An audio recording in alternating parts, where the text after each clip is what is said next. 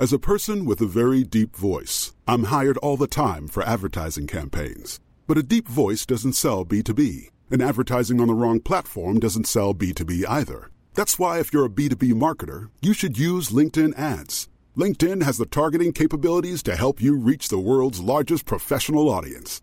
That's right, over 70 million decision makers all in one place. All the big wigs, then medium wigs, also small wigs who are on the path to becoming big wigs. Okay, that's enough about wigs. LinkedIn ads allows you to focus on getting your B2B message to the right people. So, does that mean you should use ads on LinkedIn instead of hiring me, the man with the deepest voice in the world? Yes. Yes, it does. Get started today and see why LinkedIn is the place to be to be. We'll even give you a $100 credit on your next campaign. Go to linkedin.com/results to claim your credit. That's linkedin.com/results. Terms and conditions apply.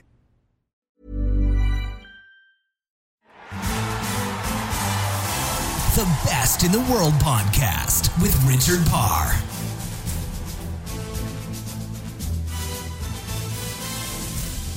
Hello everyone and welcome to The Best in the World with Richard Parr. Each week I speak to an Olympic champion, a world champion, a world record holder or a world number one to find out what they do differently from the rest of us to become the very best. So it does what it says on the tin, the best in the world. And this week I am speaking to the three-time Olympic champion, Tiana Bartoletta. Tiana has won a gold medal in long jump from the 2016 Rio Olympics and also has 4x100 metres gold medals from the 2012 Games in London and also in Rio in 2016. She's also a two-time world champion, 10 years apart, the first time in 2005 and then again in 2015. And she explains how her time as a bobsledder around about 2012-2013 helped her get back into long jump. She'll explain it all on this episode of The Best in the World with Richard Parr. And despite all of her amazing accolades, I think you'll be a little bit surprised about the medal she is most proud of. But as you'll hear, she is very, very open as to why it is the most important medal, as she talks about the breakup of her marriage in 2017. This is a really open and honest conversation with Tiana, and it is reflected in the blog that she writes. And we talk quite extensively about her blog, and I've got a link to it on the show notes page. And in particular, she gives some really good actionable insight into how she travels, how she pays extra for business class tickets and why she does that, why she gets a room by herself in hotels, why she'll pay extra for food. It's really something to think about if you are an elite level athlete, or actually if you're an elite level business person, if you've got a big job, a big gig, why you should perhaps pay a little bit extra so that you can perform at your very, very best. Something really to think about on this episode of The Best in the World with Richard Parr with Tiana Bartoletta. We'll get to that interview in just a moment, but before we do so, I want to tell you that you can continue the conversation with me and with others who love talking about sports and high performance on our Facebook group. Head to Best in the World. It's on Facebook. There's a link to it on the show notes page. I'm pretty sure if you just search it, you will find it under groups. All right, let's get to it. Let's learn from the very best. The Olympic long jump and 4x100 metres relay champion, Tiana Bartoletta. The Best in the World podcast with Richard Parr.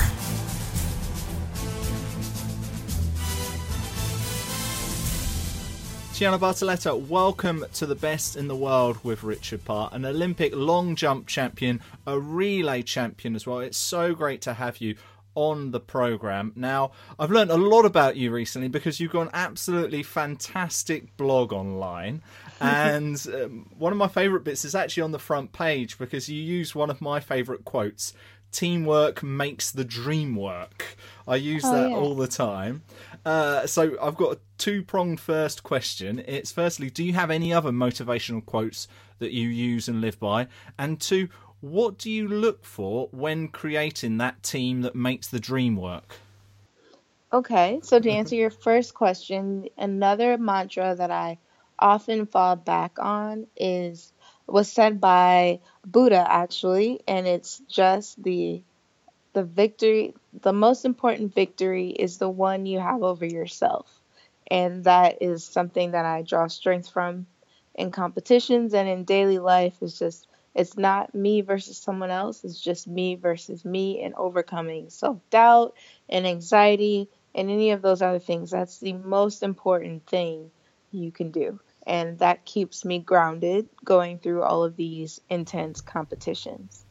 When I'm looking to put together my own team, I basically just look for good people and people that have ambitions like I do. We don't necessarily have to want the exact same things, but there's some kind of synergy between us, and we just want the best for each other, and it just feels right. I'm pretty good at reading people, so I don't usually get it wrong with my team, but I'm definitely looking for people who are grateful for what they have, but are still working towards having more.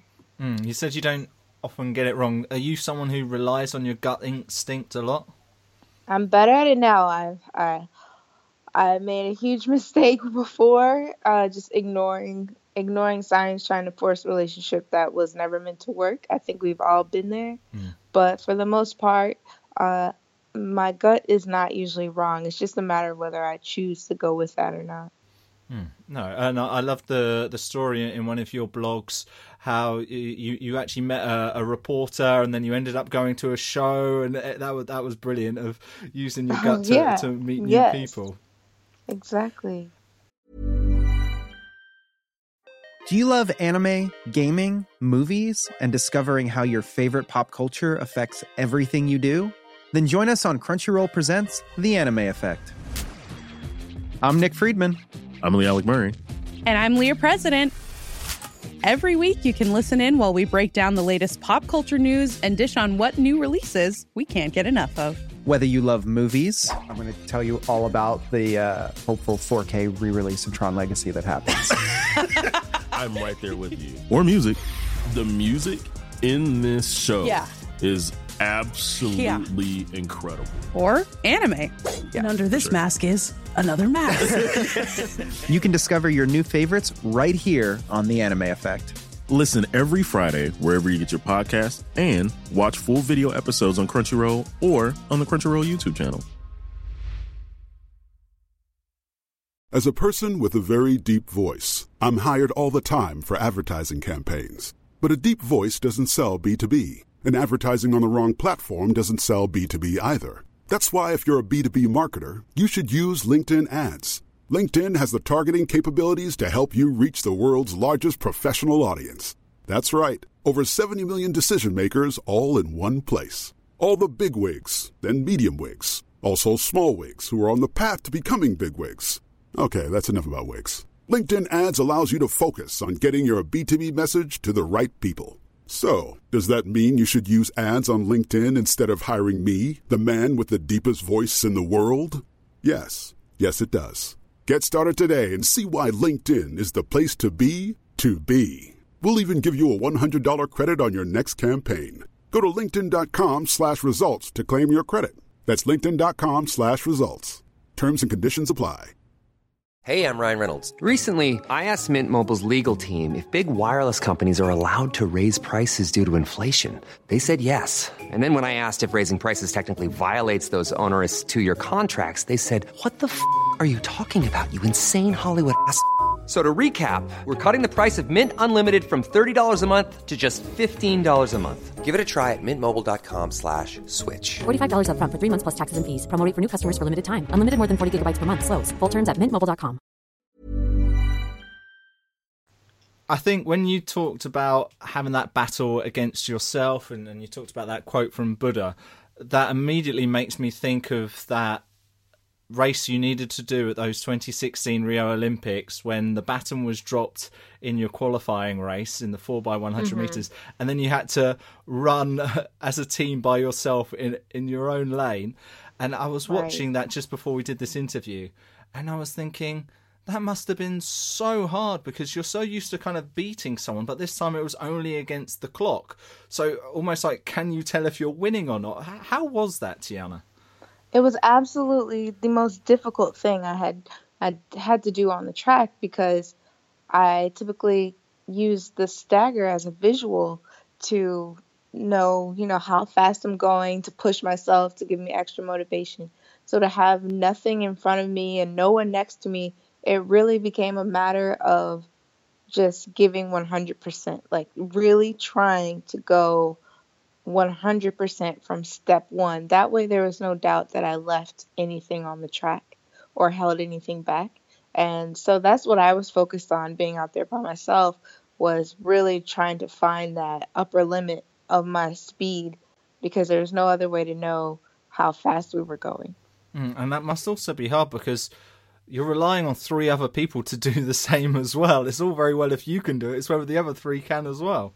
Yes, but the great thing about being the leadoff leg is that it really does set the tone for the rest of the team.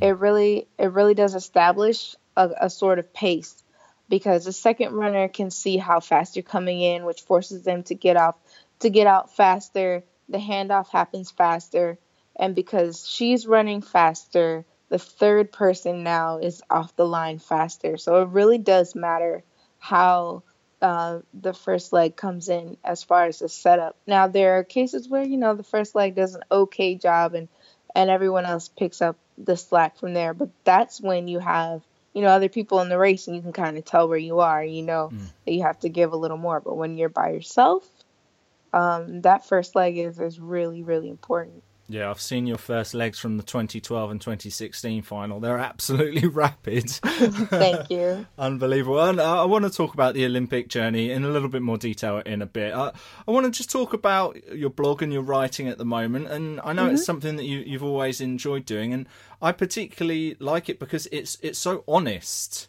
And it's so real, and we don't often see that too often. That's kind of the point of this podcast in some ways, is to try and get to the heart of the matter. And I think what's brilliant about your blogs is you are so real, you are so honest, and you also give actionable information. I'm going to talk a little bit about one of the things that you wrote about, and because that information was so good. But the one thing I did pick up is you said that you've got a Cool Head playlist. So I want to know what's on that playlist, Tiana. Oh yeah, my Cool Head playlist. It's for like really long travel. I'll put on my noise canceling Bose headphones and really I just get lost in this playlist. And so I honestly have playlists for absolutely everything. I love music. And so, when I'm angry, I have a playlist for that. I have a playlist for when I'm sad. But on my Cool Head playlist, there's things like there's songs from Aerosmith, Beyonce. I mean, there's Broadway show tunes, Frank Sinatra, Dean Martin. So anything. There's almost anything that makes me smile or is associated with some kind of pleasant memory I have on this playlist, because travel is a stressful experience. I mean, even when it all goes smoothly, it's definitely cumulative micro trauma on the body. And so when you start feeling uncomfortable physically, that can affect your mood. So this whole playlist is kind of lighthearted and just all over the map, but it keeps me calm. It helps me keep a cool head on long travel days. I could definitely listen to that playlist. What about the tracks which get you pumped up? Have you got any motivational songs you listen to? It's actually, I don't have any motivational songs that I listen to. I just have songs that make me angry, or I feel like the artist was angry when they recorded it, because I typically use anger as fuel for behind my performances, because I have so much of it. Oh dear. It's easily accessible to me. I hope I've got you on a good day here. No, yeah, you did. It's easily accessible to me. So I have a lot of rap and some heavy metal, just anything that kind of gets me really fired up. It is funny. I'm not comparing myself to you because you're an Olympic champion and I'm someone who plays football very badly. But that used to be my outlet for anger as well. Whenever I'd have a lot inside, I'd want to play football, or I'd just get the ball and kick the ball in the garden or something. It is amazing how it can help you kind of decompress everything that's inside you. Oh yeah, it's a powerful tool. We've spoken about music. What else do you do to relax? What else do you do to unwind? I am a fierce yogi. I swear by yoga. I do that to unwind. Let's see what else. I read a lot. Well, any good recommendations? For books? Yeah. Oh boy. Right now, my book club is reading The Alchemist, and I think because of just like the current climate in the world and people feeling discouraged and maybe hitting walls with some of the goals and visions they had for their lives, it's a really good time to read that book because it's encouraging. It kind of gives you a different perspective on obstacles you might be facing. So I would definitely recommend The Alchemist. Yeah, I listened to that on Audible as an audiobook. Yeah, really it's a good. Short read, and it's like a really powerful parable. I recommend it to anyone. Yeah, fantastic. And you mentioned travel, and I think I first got in touch with you about doing this podcast after reading one of your articles talking about the costs that are associated with being a top track athlete.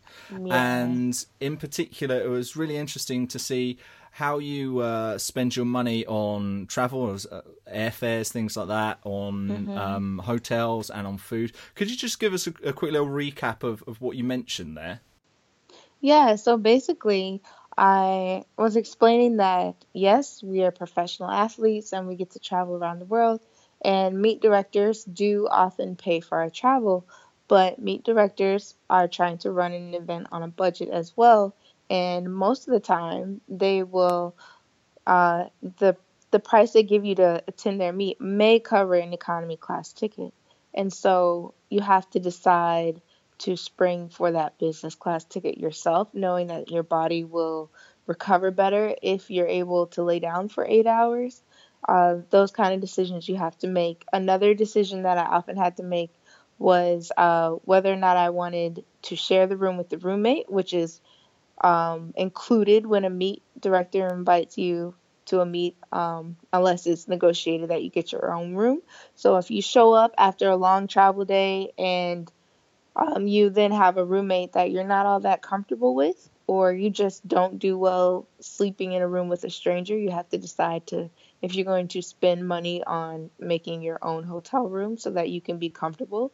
And it's really a matter of what are you willing to pay to put yourself in the best position to compete well, because that's what it's about. So it becomes, how much money are you going to invest above and beyond what's given to you in order to get the highest return, which in this case is a better performance. And I learned about myself over the past 5 or 6 years that I do much better when I fly business class and when I do have my own room and don't have to, walk on eggshells, because I am quite considerate of the other person, sometimes at the detriment of my own needs. And sometimes the food that is provided for me isn't what I'm used to eating. And so you have to decide if you want to indulge in that because it's provided and it's free, or if you want to take the extra money, put extra money towards sticking to a meal plan on a time schedule that you're used to, so that you can get to the competition feeling confident and sure about your preparation. And that's really what it's about. And it ends up being costly. But ultimately it does help you become the best in the world. So it does. Yes. It's good decisions. I've got a couple of follow-up questions. Firstly, who was the worst roommate ever? I had a roommate, and I'm not going to say her name, but I had a roommate, and I put my credit card on the room, and she helped herself to meals and laundry and other. Yes. What a nightmare. Yes, and so that was not lobster and steak, I hope. It was not cheap. We were in an expensive country, so yes, that was my worst roommate experience. I'm happy to say that I only have that one story after being on the circuit for 13 years. I think I'm doing pretty well.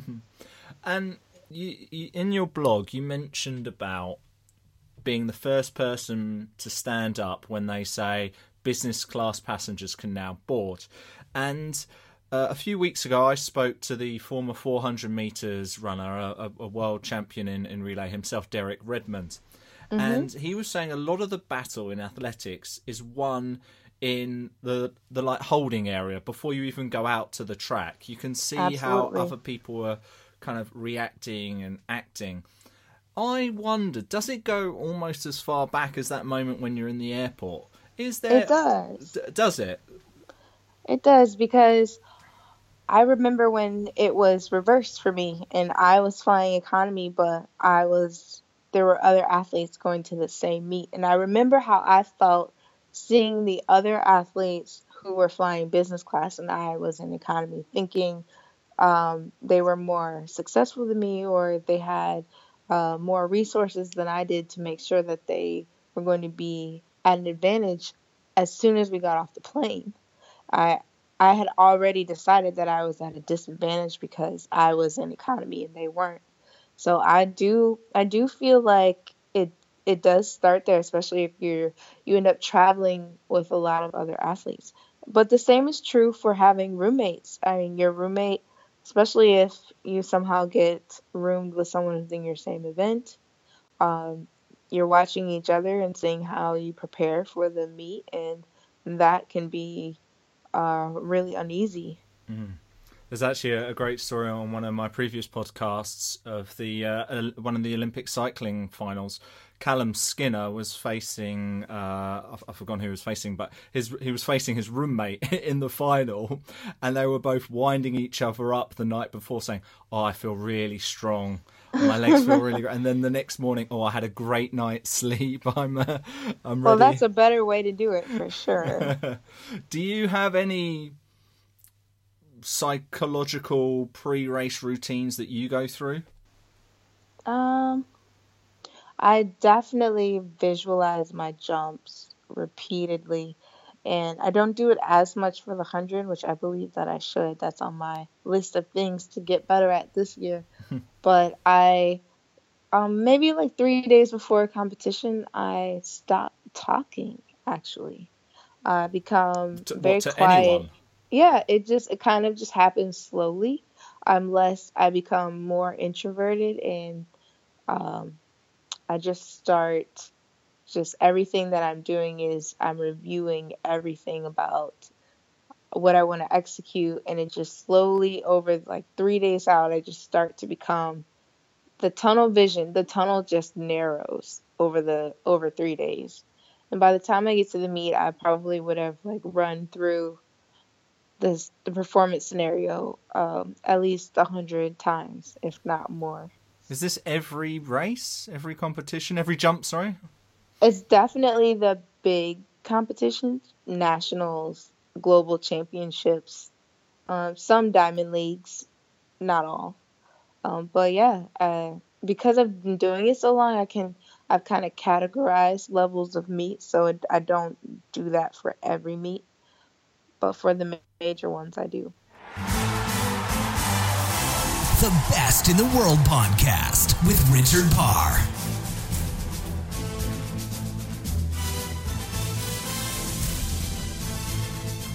There's more from Tiana in just a moment, but before we return to the conversation with her, I want to say about Patreon. Patreon is a crowdfunding platform. It's where you can help keep us afloat, basically. From as little as I think it's $5 a month, you can put some money towards our podcast so we can keep the lights on, so we can keep learning from the very best, from world and Olympic champions. And there's different tiers that you can show your support, all the way up to $50, $100, and you get some benefits to it as well. It's all explained at patreon.com/best in the world. We also give a little bit of extra information and a few bits of tidbits which you won't get anywhere else on all of the Sportacino and Best in the World platforms. Go and check it out, patreon.com/best in the world. All right, let's return to the conversation with Tiana Bartoletta. The Best in the World podcast with Richard Parr.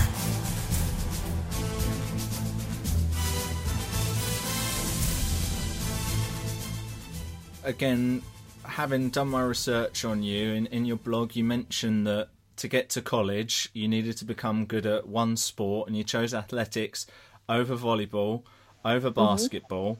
But why did you choose the long jump? How did that come about? Oh, it's a great story. I'm so glad you asked. Thank you. In middle school was the first time that I had been introduced to track and field. I knew that it existed. I had seen it on TV in the Olympics, but it wasn't something that I had access to do myself. And so when the spring came around and it was time to go out for the track team, the coach introduced a sport to us because we all were new to it. And when she did so, she said, runners over here and field event athletes to the right. And I did not want to run, like, at all. So I went to the field event side because it was the opposite of the running side. And then as she explained to us what the field events were, I knew I wasn't going to be able to throw the shot put or anything like that. And high jump freaks me out because I always think I'll break my neck. So I settled on the long jump because there was sand, and we just had a sand pit that was adjacent to the parking lot. There was no track, there was no runway. I didn't think I'd have to run. I thought long jump was you get a little bit of a running start and then you get to jump into the sand, and that was that. So that's how I chose the long jump. That's amazing, and then obviously become an Olympic champion. Obviously, there's a bit of a leap there. Not metaphorically, I mean. So when did you start to realise that actually I'm quite good at this, and actually I could go to a very high level, a world champion and an Olympic champion? Was there a moment? I wouldn't say there was a moment. It's still an ongoing thing, believe it or not. But when I was jumping in middle school and high school, I was jumping pretty close to the same distances that the guys my age were jumping. And so I knew that I was a good jumper at that point, just based on the fact that I was not getting completely destroyed by the boys. Sprinting was different. I lost a lot, so I didn't think that I was like anything spectacular. And even when I won my state championship, I didn't win with, a fantastic time, but I did win. So I never really considered myself a superb sprinter, but I did know that like my long jump was better than average. Part of the reason you explained that you wanted to get into college was to leave Ohio. Why did you want to leave your home state? I wanted to leave because I felt like it started to feel suffocating in a way. I was from a small town. We had one high school. Everybody knew everybody else. Half of those people were related to me. And I really something in me had always just wanted to be more, see more, and do more. And I felt like college would be the first opportunity to do that. I made a junior team that went to Barbados my sophomore year. And so that kind of set off this insatiable desire to travel and see other cultures and really get out there and experience the world. But I also didn't have the easiest time in high school. So it was just, I wanted to just get away. And I felt like college would be a fresh start for me in a lot of ways. I think it ends up being a fresh start for a lot of people. I know I certainly felt the same when I went to university. So what's been the favourite place that you've ever travelled to then? Man. Okay, for track and field? No, just for anything. Just the place you've enjoyed the most. Oh, that's so difficult because I really try to like enjoy something everywhere I go. But my favorite places, I think, so far, I love Morocco. It's a really beautiful country. The desert is beautiful in its own way, and then it also has beautiful coastline, great food. I went to Costa Rica recently and absolutely loved being there and loved the laid-back atmosphere. As far as Europe goes, I love Stockholm. I like the way Stockholm feels, and this will seem completely random, but I really love Seattle. Seattle? What? For the coffee? For the rain? No, I love it because it is so green, and I am an outdoorsy person in real life. I hike. I love to camp. So it is the perfect blend of like big city and outdoor life. Oh, fantastic. Well, I haven't been to Morocco or Costa Rica or Seattle, so I need to go to all three of those. Yes, put those on your list. They will definitely go on my... I've been to Stockholm, though, but a long time ago. So what about then when it comes to athletics and sports? What are some of the places you've enjoyed going to the most as far as maybe the track or the experience or even the result? I really like competing in hot places. So then again, Morocco gets put back on the list. I enjoyed competing in Doha, Qatar. Oh, I lived there for 6 years. So. I really enjoyed it there. I'm sad that I'm not there long enough to actually explore the city. But I have a great time when I am there. The energy in the stadium is electric. It's a fun place to go. Yeah, there's a lot of Kenyans and Ethiopians there, and they make a lot of noise. They really get into it. And Japan. Japan is maybe Japan is tops that list. I love that country and competing there. And out of all of your accolades and medals that you've won, what one are you the most proud of? Probably my bronze medal from this past World Championships in London. Most people would expect that to be one of your gold medals. Why that medal? Because that medal I won under what I would say was extreme duress. Oh.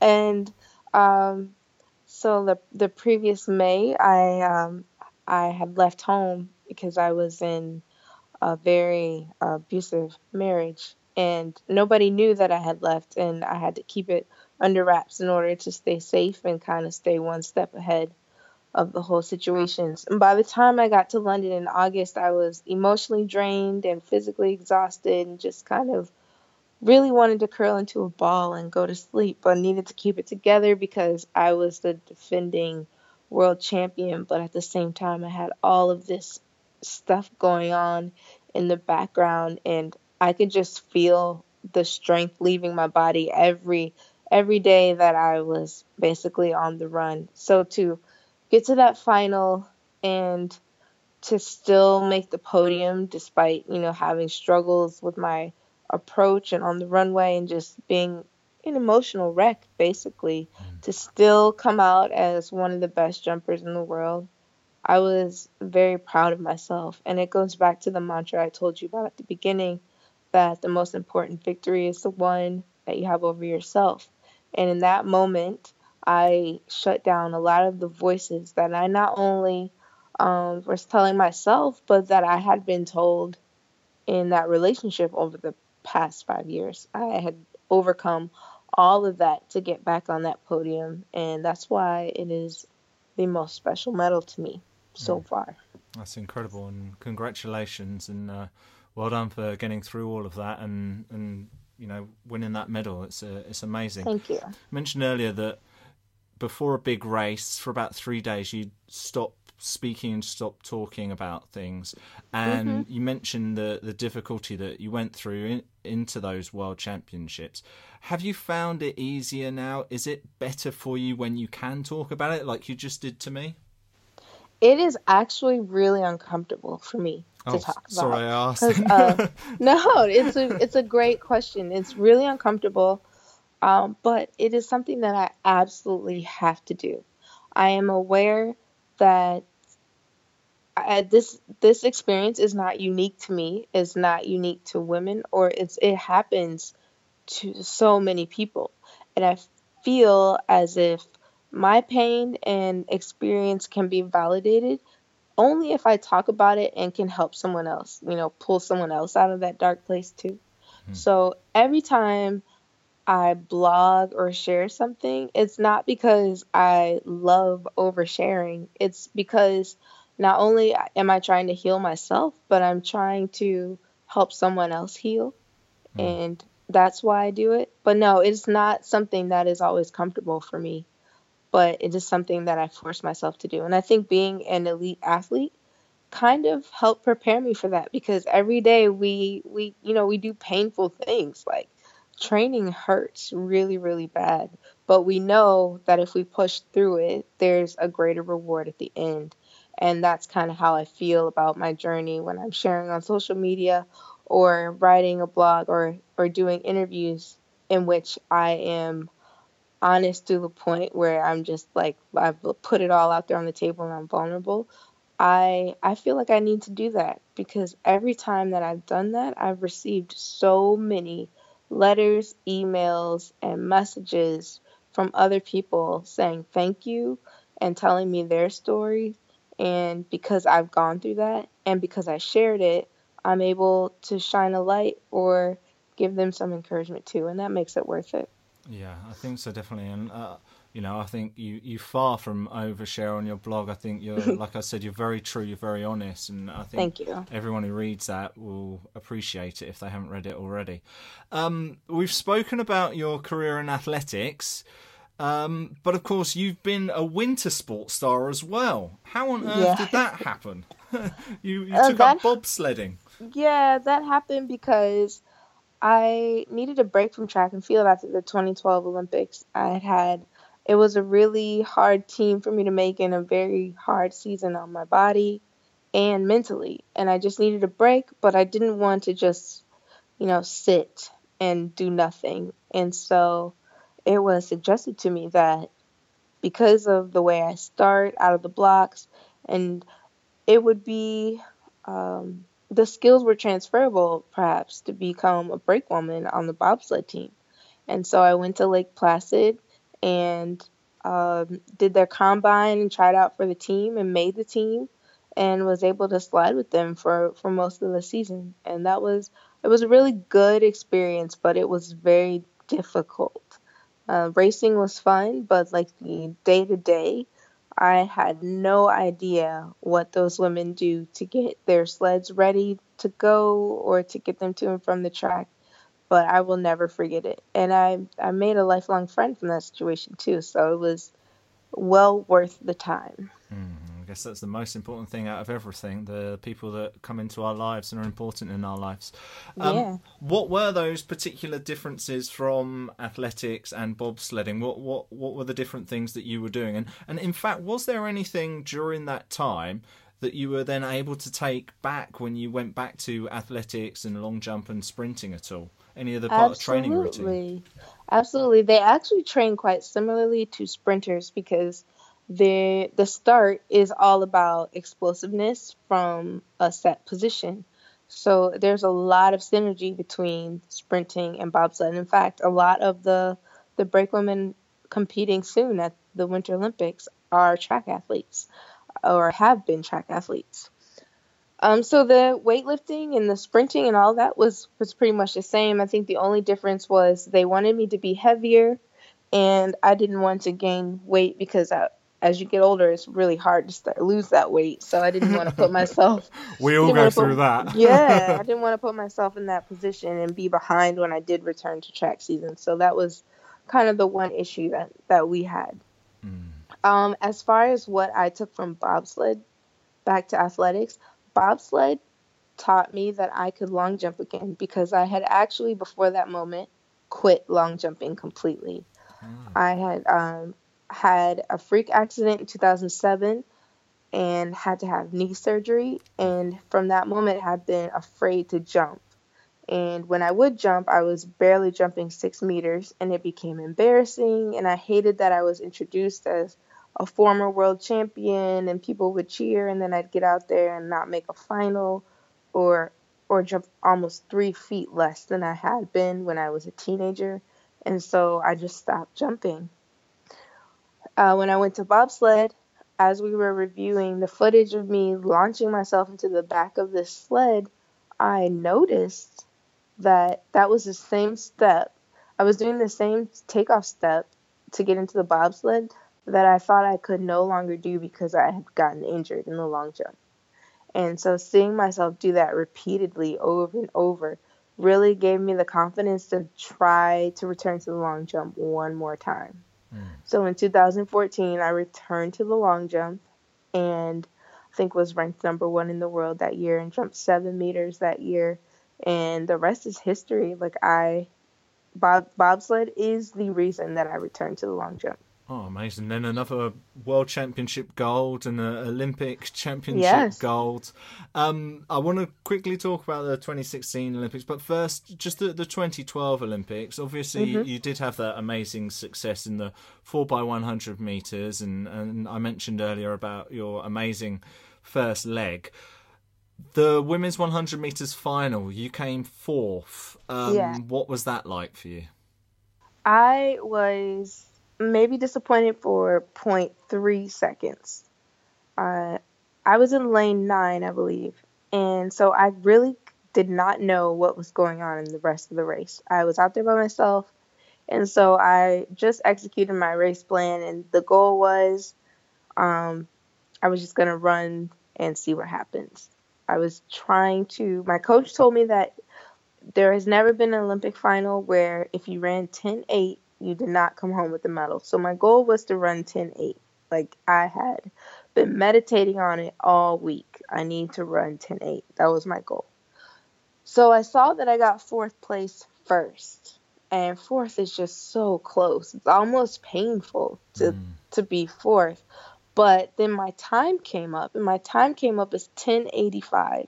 And when that came up, I was elated because I knew that it was the power of my mind that allowed me, that helped me have that result. And I felt like I had just like discovered the secret to the universe. I was like extremely happy about this. And yes, I got 4th, but I hadn't been focused on winning a medal all week, right? I had been focused on running 10.8. That's what I wanted, and that's what I got. And I think you can't be dissatisfied with that. I remember joking that, like, oh, maybe I should have specified that I wanted to run 10.8 and win a medal, but I was really proud of myself for executing under that kind of pressure, even though I did not get a medal. You won that battle with yourself. Exactly. And then 4 years later, as you said, you back doing long jump, and you were the world champion going into those Olympic Games. You were facing the reigning Olympic champion in Brittany Reese as well. Also the reigning relay champion. How did you measure the priorities of those Olympic Games? Oh, they were the most important.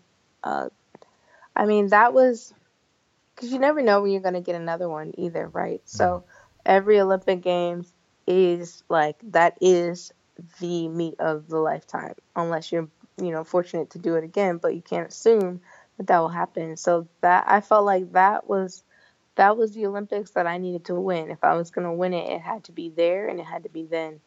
And I really was ready. I had done everything in my power to be ready for that meet. And so it went exactly how I thought it would go. Yeah, even from the first jump. What did you do to be ready in, say, comparison to other meets that you've done?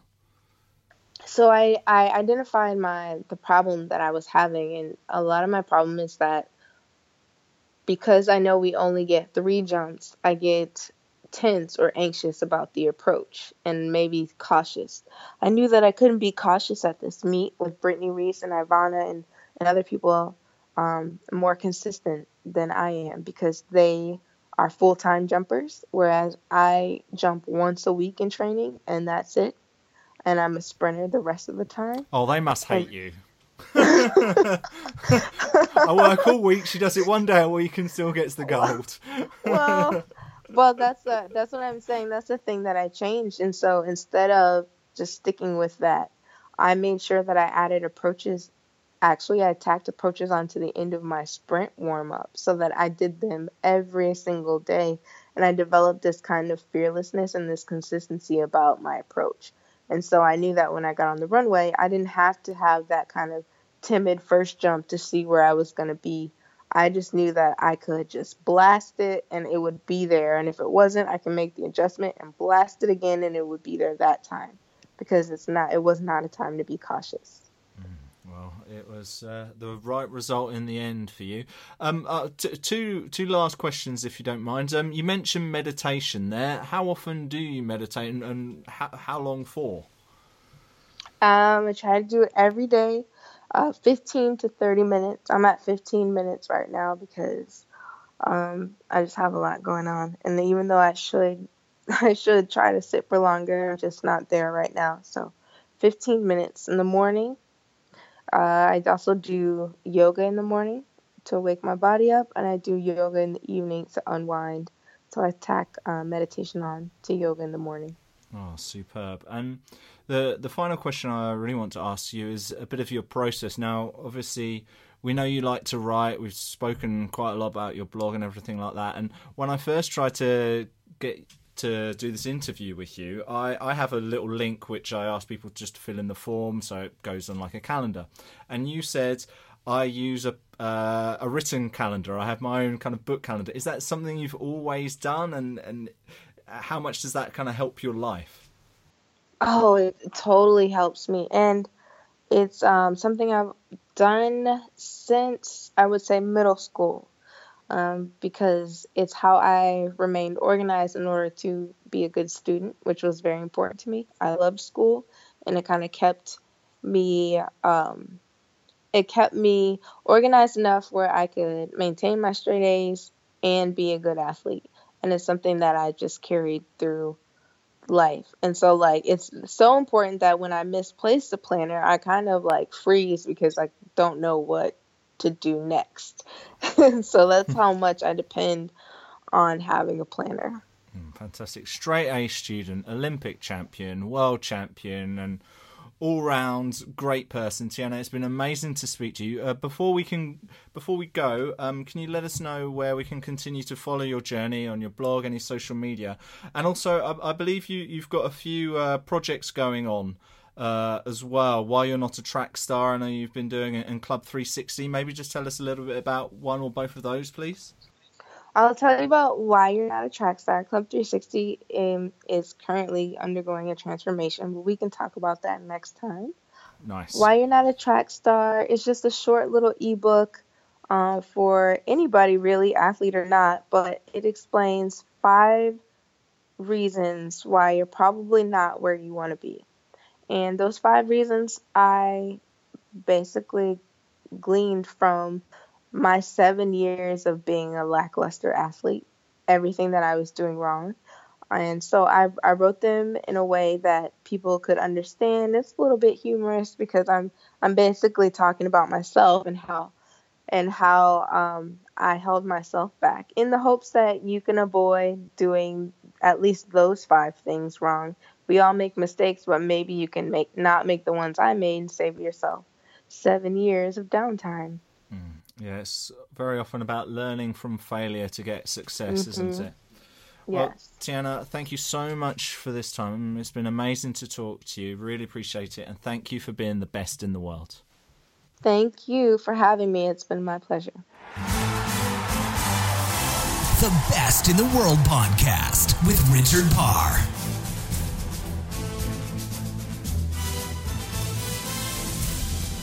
Well, we've actually now completed the set with Tiana because we've already spoken to the men's long jump champion from the Rio Olympics. That's Jeff Henderson. He has been on the podcast before.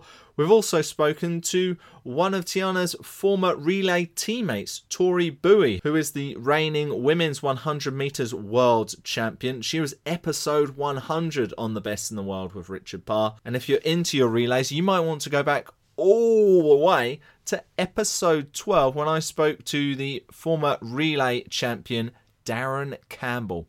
Go and check that out. It's all available for you at Apple Podcasts, Stitcher, Acast, and wherever else you get your podcasts. Whatever app you use, we should be there. And if we're not, please drop me a line on Twitter at Richard_Parr and tell me.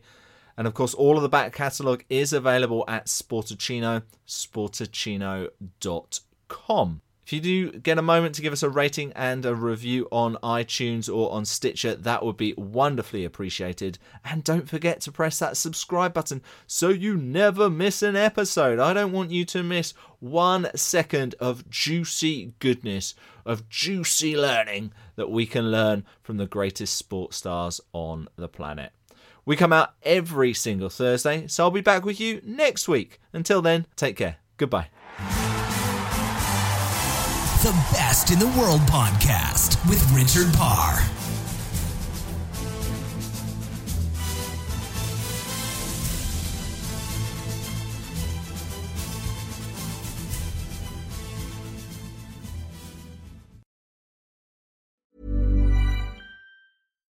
Botox Cosmetic, onabotulinum toxin A, FDA approved for over 20 years. So, talk to your specialist to see if Botox Cosmetic is right for you.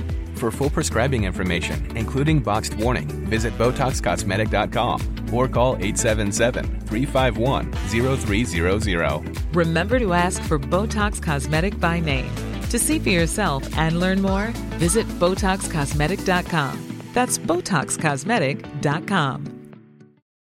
Join us today during the Jeep Celebration event. Right now, get 20% below MSRP for an average of $15,178 under MSRP on the purchase of a 2023 Jeep Grand Cherokee Overland 4xE or Summit 4xE. Not compatible with lease offers or with any other consumer incentive offers. $15,178 average based on 20% below average MSRP from all 2023 Grand Cherokee Overland 4xE and Summit 4xE models in dealer stock. Residency restrictions apply. Take retail delivery from dealer stock by 4/1. Jeep is a registered trademark.